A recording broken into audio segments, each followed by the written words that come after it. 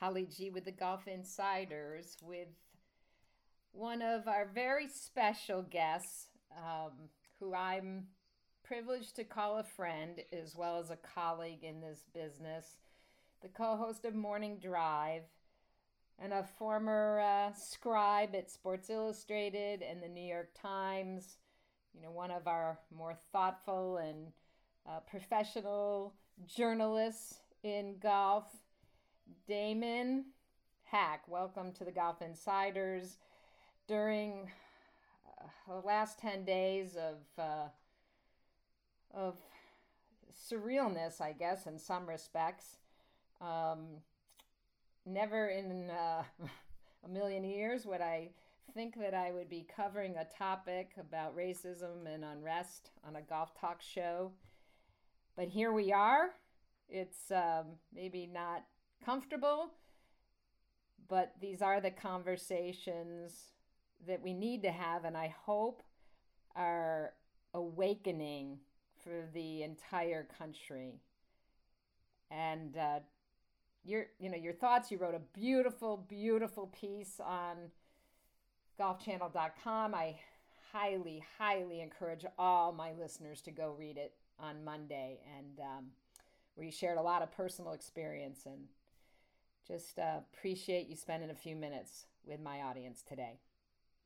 Well, thank you, Holly G, and I echo those sentiments of not expecting to have a conversation like this and being really just feeling dual emotions the last couple of weeks, in that I'm so blessed and thankful to have the job I have, and my family and my children, my place of employment, everything is in working order, and I feel very lucky.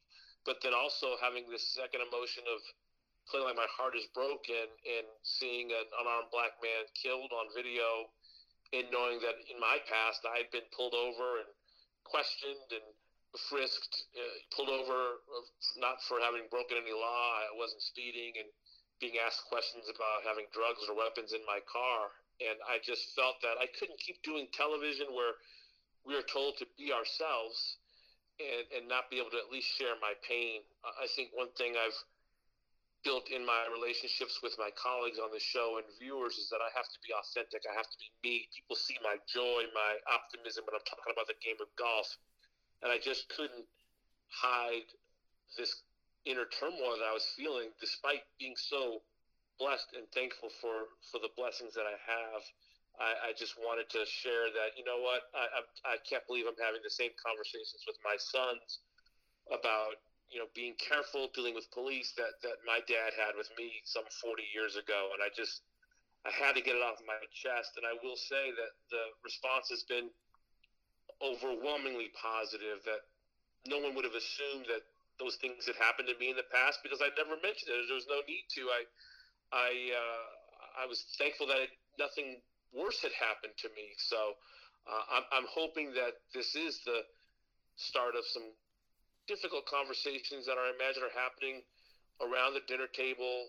People aren't out as much as they used to be with this COVID-19. So maybe people are kind of taking a deep breath and trying to figure out, how do I make sense of this? How can I make my community, my place of work, a better place?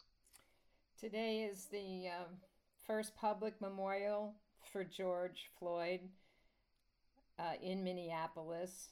I know you have 3 sons of your own. I was particularly moved. They showed a brief interview with Floyd's, the mother of his 6-year-old child, and the child apparently said, Mama, Daddy's going to change the world. And I was so struck by that, that perhaps now, out of, the mouths of babes, we will really pay attention, talk, and communicate, and this time it truly be the tipping point. It does feel that way.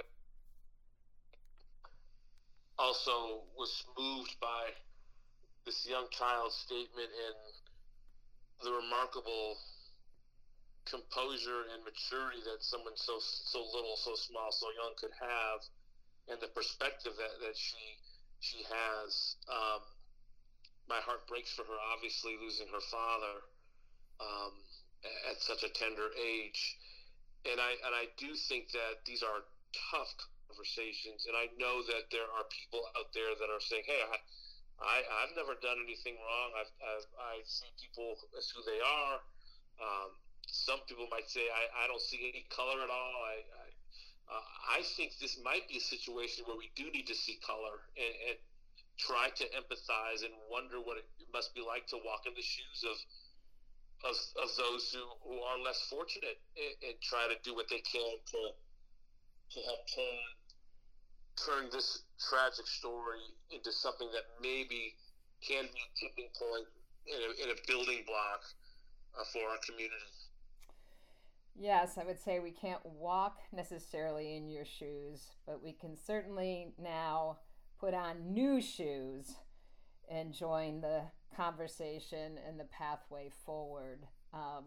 And, uh, just you mentioned another experience of, wearing your COVID mask and avoiding the look of fear in the cashier's eyes as you're making a trip to the grocery store. This is real on the court for what it looks like in your world. It is, and it's interesting.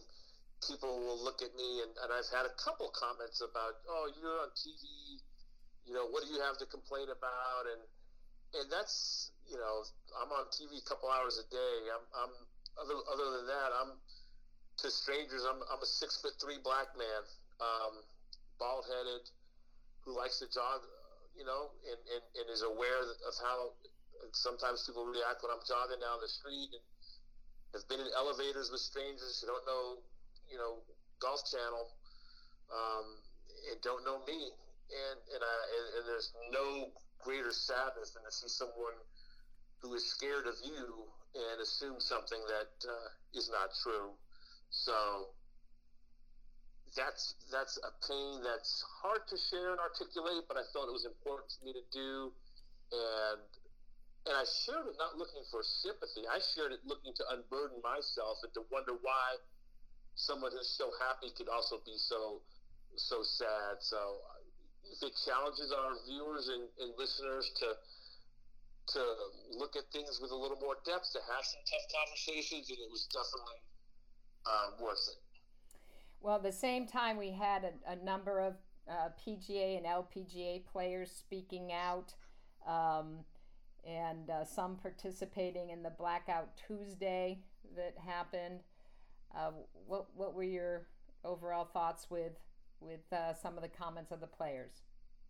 Yeah, I saw just in my little Instagram feed, Justin Thomas, Ricky Fowler, Brooks Koepka, to name a few, participating in that, and I did what we do. I scrolled down and read some of the comments, and they got a lot of praise, but they also took a lot of heat for that, and people are trying to figure out where they stand, and is it Black Lives Matter? Is it All Lives Matter? And all these catchphrases and things that we're trying to sift through and make sense of, and feelings of guilt and anger and frustration that are flowing on all sides and all parts of this complex issue that we're dealing with. And I think athletes are finding their voice, and I do wonder if the fact that you have the Koepkas and Justin Thomases and Ricky Fowlers who are interacting with African American athletes more than PGA Tour players would have in the past. Steph Curry, who loves this game, and DeAndre Iguodala's, the other athletes who want to play golf, who play football for their day job, like Larry Fitzgerald, but who are diehard golfers. Patrick Peterson, also the Arizona Cardinals. I think them being exposed maybe a little more to the Black experience through their friendships has given them a platform, a voice, and an area and room to feel some solidarity with some of the movements that we're seeing today. You had Cheyenne Woods on this morning. she brings another perspective to it, being a black female. I think the sixth minority player on the LPGA, Yeah, she said. that's exactly right. Um, you know, we've come a long way. Certainly, golf now a global sport more than ever. Uh, what do you think our next steps are? I honestly think our next steps aren't so much to do with the numbers of minorities that are participating as they are addressing some of the more systemic issues in our society. And those are big asks and complex tasks that sociologists and officials will have to figure out. It just seems that it's going to take a multifaceted look at things, and part of it's education, part of it's access, part of it's finances, um, whether it's supporting more black businesses or investing more in lower income neighborhoods or bringing children out of those neighborhoods and exposing them to life in other parts of our society. I think it's a multi-pronged effort. And when you can somehow address the systemic issues, whether it is police relations with the black community, body cams, whatever aspects you can point to help, I think it's going to be a multi-year, multi-decade, multi-generational effort. And I do think that the more this is an American issue and not a black issue, that will be a little bit closer to where we all want to be, which is to live up to our nation's creed, and that all men, all women, all people are created equal. Amen to that. Well, the good news in the golf calendar is that live professional tour golf, the PGA Tour, returns next week at Colonial. And I got a feeling, Damon, that the TV ratings are going to be through the roof after what we saw with the past 2 Sundays of golf. And what are you looking forward to? And, is there a player you're wanting to, see come out of the blocks here in any particular way? I'm just curious what you're sitting, just licking your fingers about. I've got 3 names for you: Rory McIlroy, Brooks Koepka, Jordan Spieth. In Rory, I want to see if he can continue with this remarkable play from the last year and a half, with 6 straight top 5 finishes already this season before the pause, including a win in the fall. Can he kind of rise up this summer and own the fall? And I said that on Morning Drive today because I just want to see him start to pick off major championships again. And with TPC Harding Park for the PGA, where he won the match play back in 2015, Winged Foot at the U.S. Open, a golf course that should fit such a superior driver of the golf ball, and then, of course, a Masters in Augusta in the fall. What a great opportunity for him to start adding to his tally of 4 majors. For Koepka, I want to see the swagger back. I want to see good health. I want to see a return to living up to that rivalry that he's fomenting and fanning the flames with Rory. I love their little back and forth. I want that to continue. And then for Jordan Spieth, who starts at Colonial, where he's a past champion, maybe being close to his home, and maybe having had this time off, he can be less of a mechanical player, more of a field player, and get back to the joy and freedom that he had in his game back when he was just breaking onto the PGA Tour back in the 2014, 2015 era. So those are the 3 names, and I am very excited to have some live golf to talk about very, very shortly. Any update on when we are going to see Tiger, and your thoughts on how he's going to navigate this revised 2020 schedule?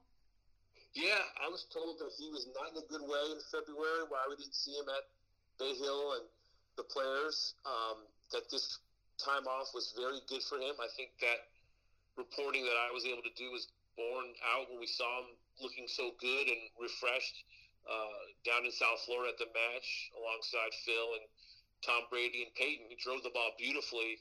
That club for me is so indicative of where I think he is, not just from a game standpoint, but also from a health standpoint. He's able to swing that club so freely. But I imagine he'll be typical Tiger, a little cat and mouse. We won't see him that much. I imagine Memorial will see him. Obviously, that golf course is going to also host a John Deere, so we'll see him one of those 2 weeks. But I still think at this point, it's limited reps, gear up for the major championships, especially now that he has number 15. He has to see a great opportunity over the next year and a half to pick off 1 or 2 majors and close that gap with Jack Nicklaus even further. Well, I know I'm super excited to be watching some golf next week. I'm sure you and everyone at the Golf Channel are ready to be back covering golf. And to all my listeners again, I can't highly recommend enough. You go to golfchannel.com, read Damon's very, very personal and thoughtful piece. Can I be thankful and horrified? Can I? And Damon, we're all in this together. Well said, Holly G. I appreciate you giving me this platform, and I appreciate your friendship even more. Thank you very much. You're the best, my friend. And be well, and we'll see you out on the links soon. Count on it.